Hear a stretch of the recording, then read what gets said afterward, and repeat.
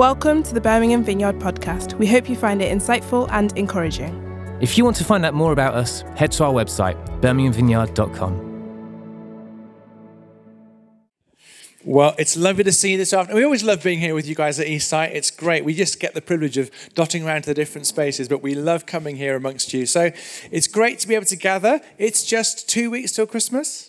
Woohoo! I hope you've done your shopping. Have you done your shopping? No, I plead the Fifth Amendment. I'm not going to answer that one.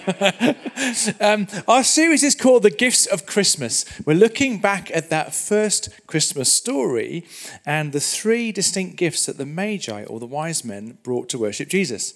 So when you think about that first Christmas story, I don't know what image comes to mind. Maybe a typical manger scene like the one behind you.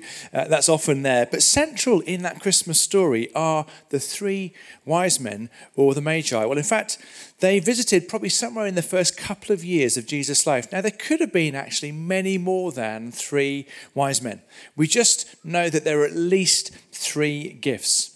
And we're going to help centre this story by reflecting on the earliest accounts capturing this slice of history from Matthew's Gospel.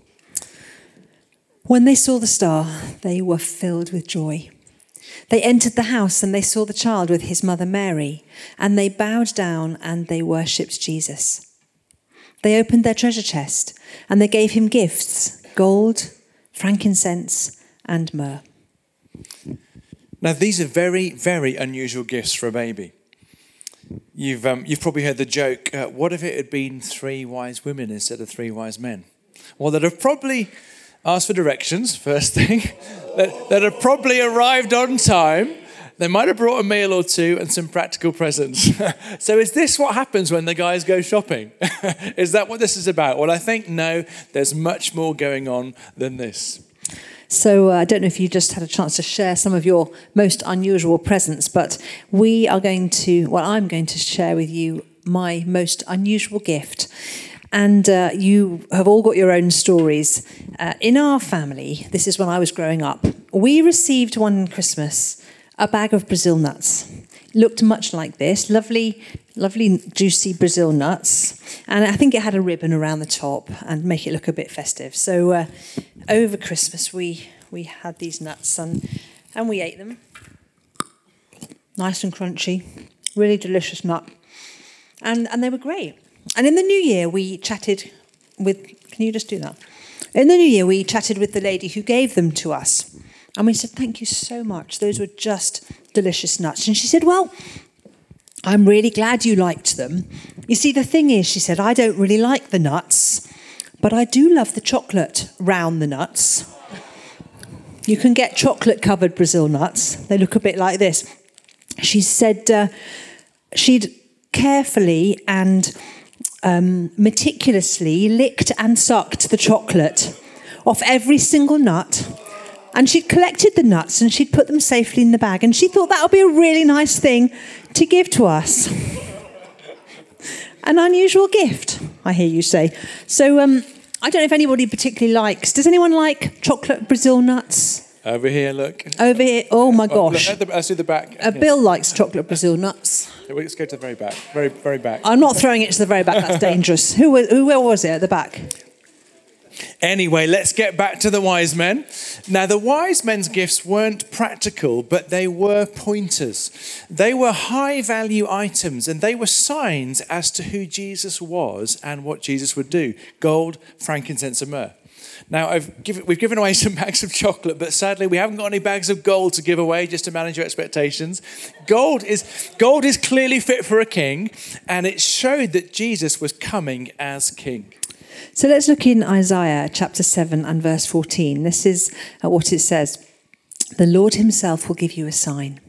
Look, the virgin will conceive a child. She will give birth to a son and will call him Emmanuel, which means God is with us. He's a king for sure. That's why the wise men bowed down and worshipped him. Frankincense we're going to look at next week when it's the carol services. So do remember to grab those invitations and bring friends along next weekend, the interactive nativity. But today I want to think about the gift of myrrh, because it was a sign for what was to come. It's on the right in our picture, I think, on screen there. Myrrh is an expensive scented resin. And the word myrrh comes from an Arabic word for bitter. Myrrh was both an antiseptic and a painkiller. It was also used in those days for healing. And when people passed away or died, myrrh was often used to prepare their bodies for burial. Now that is, by any account, a very strange gift to give a baby, because it's often associated with times of bitterness. So at this very moment when Mary and Joseph are all excited and happy, celebrating this new life, this gift is pointing ahead with themes of suffering, sorrow, death. In this first act of the Jesus story, these gifts act as symbols or signs to point to what Jesus would do with the rest of his life. But they only make sense when we understand the big picture, the whole story of Jesus. Now, long before the birth of Jesus, many things were prophesied or foretold in the Old Testament about how he would live, where he'd be born, and then ultimately how he would die. And I want us to look at an Old Testament message from Isaiah. The prophet spoke 700 years before Jesus was actually born.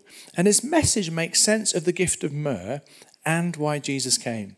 And it's Isaiah chapter 53. It speaks of God's suffering servant who would face sorrow and even death, but through it all bring healing to us.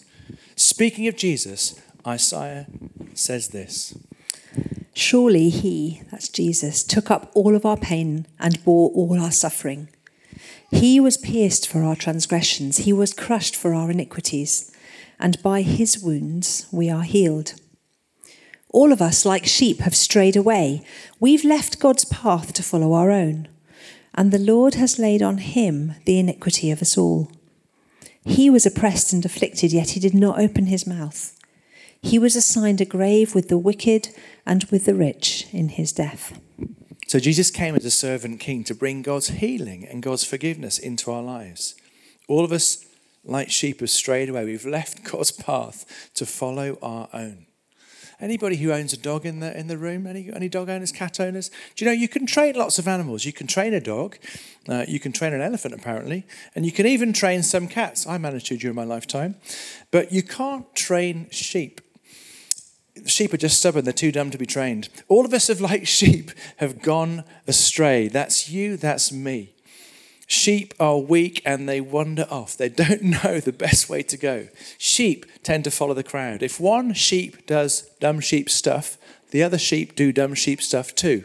That sounds like a tongue twister, doesn't it? Back in 2005 in Turkey, there's this true story. It's on the BBC website about 1,500 dumb sheep following each other off a cliff. It's a crazy story. First sheep thinking, I'm going to have a little stroll. Then this mate follows him and the next mate follows him. And the first one falls off a cliff. Boom. Second one falls off a cliff. Third one falls off a cliff. Literally 1,500 sheep follow each other off a cliff. Nobody goes, oh, hang on a minute. Where are those guys going? I'll pause to think and go a different way. No, literally 1,500 sheep followed the one off the cliff. That's a bit of an ah moment in the room. Oh. The bad news is 400 of them died.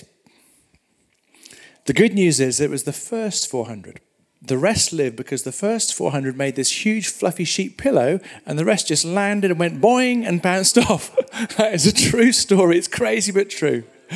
It's on the BBC. You can check it out. 2005 in Turkey. Do you know, we go our own way in life. We follow our own path and not God's.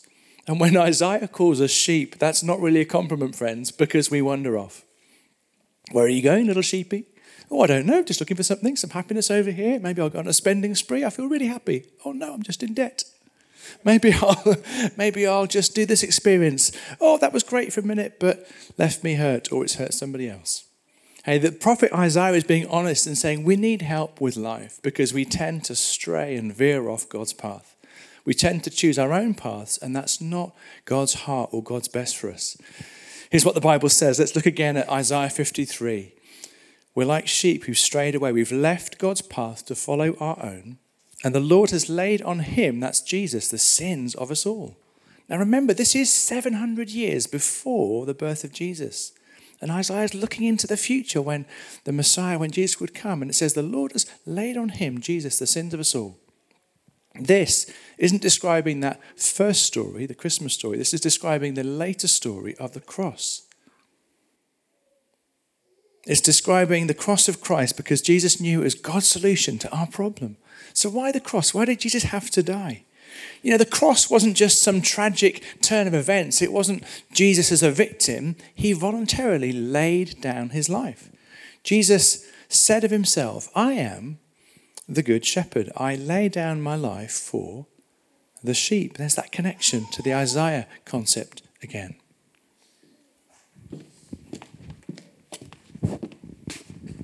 Speaking of himself, Jesus said, the Son of Man must suffer many things and be rejected by the elders and the chief priests and the teachers of the law, and he must be killed and on the third day raised to life.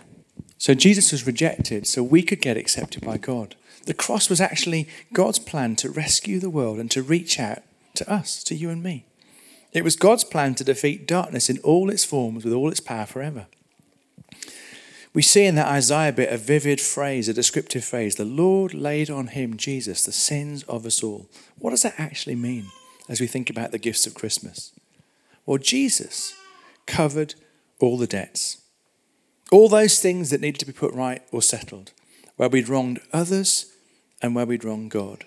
At the cross, it's like Jesus absorbed all the damage that we've done to others and the damage that we've done to ourselves, the pain we've caused and the pain we've carried. All that stuff was like potent darkness that he soaked up in his body and his soul at the cross. It was laid on him. And at the cross, Jesus absorbed into his pure life all of our faults, all of our failures, our darkness and pain. Now, myrrh crops up again in the cross story.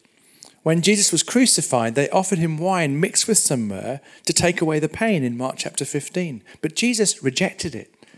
He chose to fully embrace pain so we could receive healing.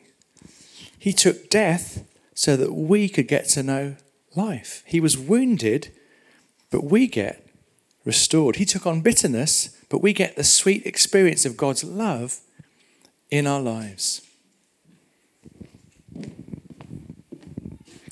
Let's look again in Isaiah in chapter 53. He was despised and rejected, a man of sorrows, acquainted with deepest grief. We turned our backs on him and we looked the other way, but he was despised and we didn't care. Yet it was our weaknesses he carried. It was our sorrows that weighed him down. Have you faced grief or sorrow or pain? Maybe this year, maybe in years gone by. Have you ever been mistreated or rejected? Well, Jesus gets it. Jesus fully understands because he faced it too and he carried it too. We've been joking about unusual gifts at our tables today. But really, Jesus is the one who gives us the most unusual gift, the gift of friendship with God. And that's what the Christmas story is about. What God has given us in Jesus is an unusual gift.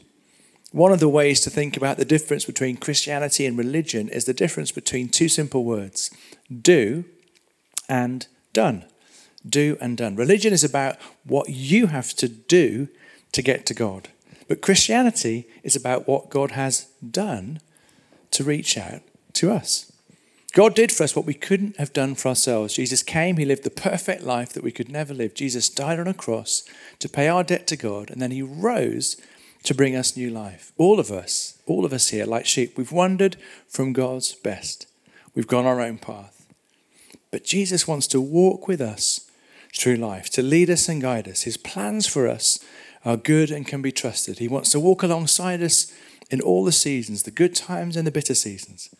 And through the Christmas story, Jesus shows God's love to us. He invites us to trust him and to follow him again. And Jesus brings that gift of friendship with God to each of us. That's God's unusual gift, a gift we don't deserve and a gift we don't earn. So as we reflect on the gift of Christmas and as we come into land this afternoon, I'm reminded of the words of the Christmas carol in the bleak midwinter. You might know it. In the last verse, it says this, "What can I give him, poor as I am? If I were a shepherd, I'd bring a lamb. If I were a wise man, I would do my part. Yet what I can, I give him. I give my heart." Today, the invitation is to open up our hearts and lives again to Jesus, the good shepherd who laid down his life. Because he embraced death, we get to experience new life with God. Maybe you recognize you've wandered a bit from God's path. God's invitation is to get back in step and let him guide you. Maybe you're carrying heaviness and pain. It's to come to the shepherd and overseer of our souls and allow him to have access to our hearts and bring his healing. Just now as we finish, I'm going to just pray a simple prayer. And for those of you who've already made a choice to follow Jesus, maybe you want to echo these words of this prayer just as a recommitment and a thank you to God for sending Jesus. And maybe if you've never prayed or you've not committed your life to following him, it's a chance that you can own the words of this prayer and in a simple way reach out to God this Advent season and have a fresh start, or maybe a first start in a friendship with God. Let's take a moment to be still and we're going to pray. I'm going to simply say a line of the prayer one at a time, and then you can simply echo it in your heart if you want to.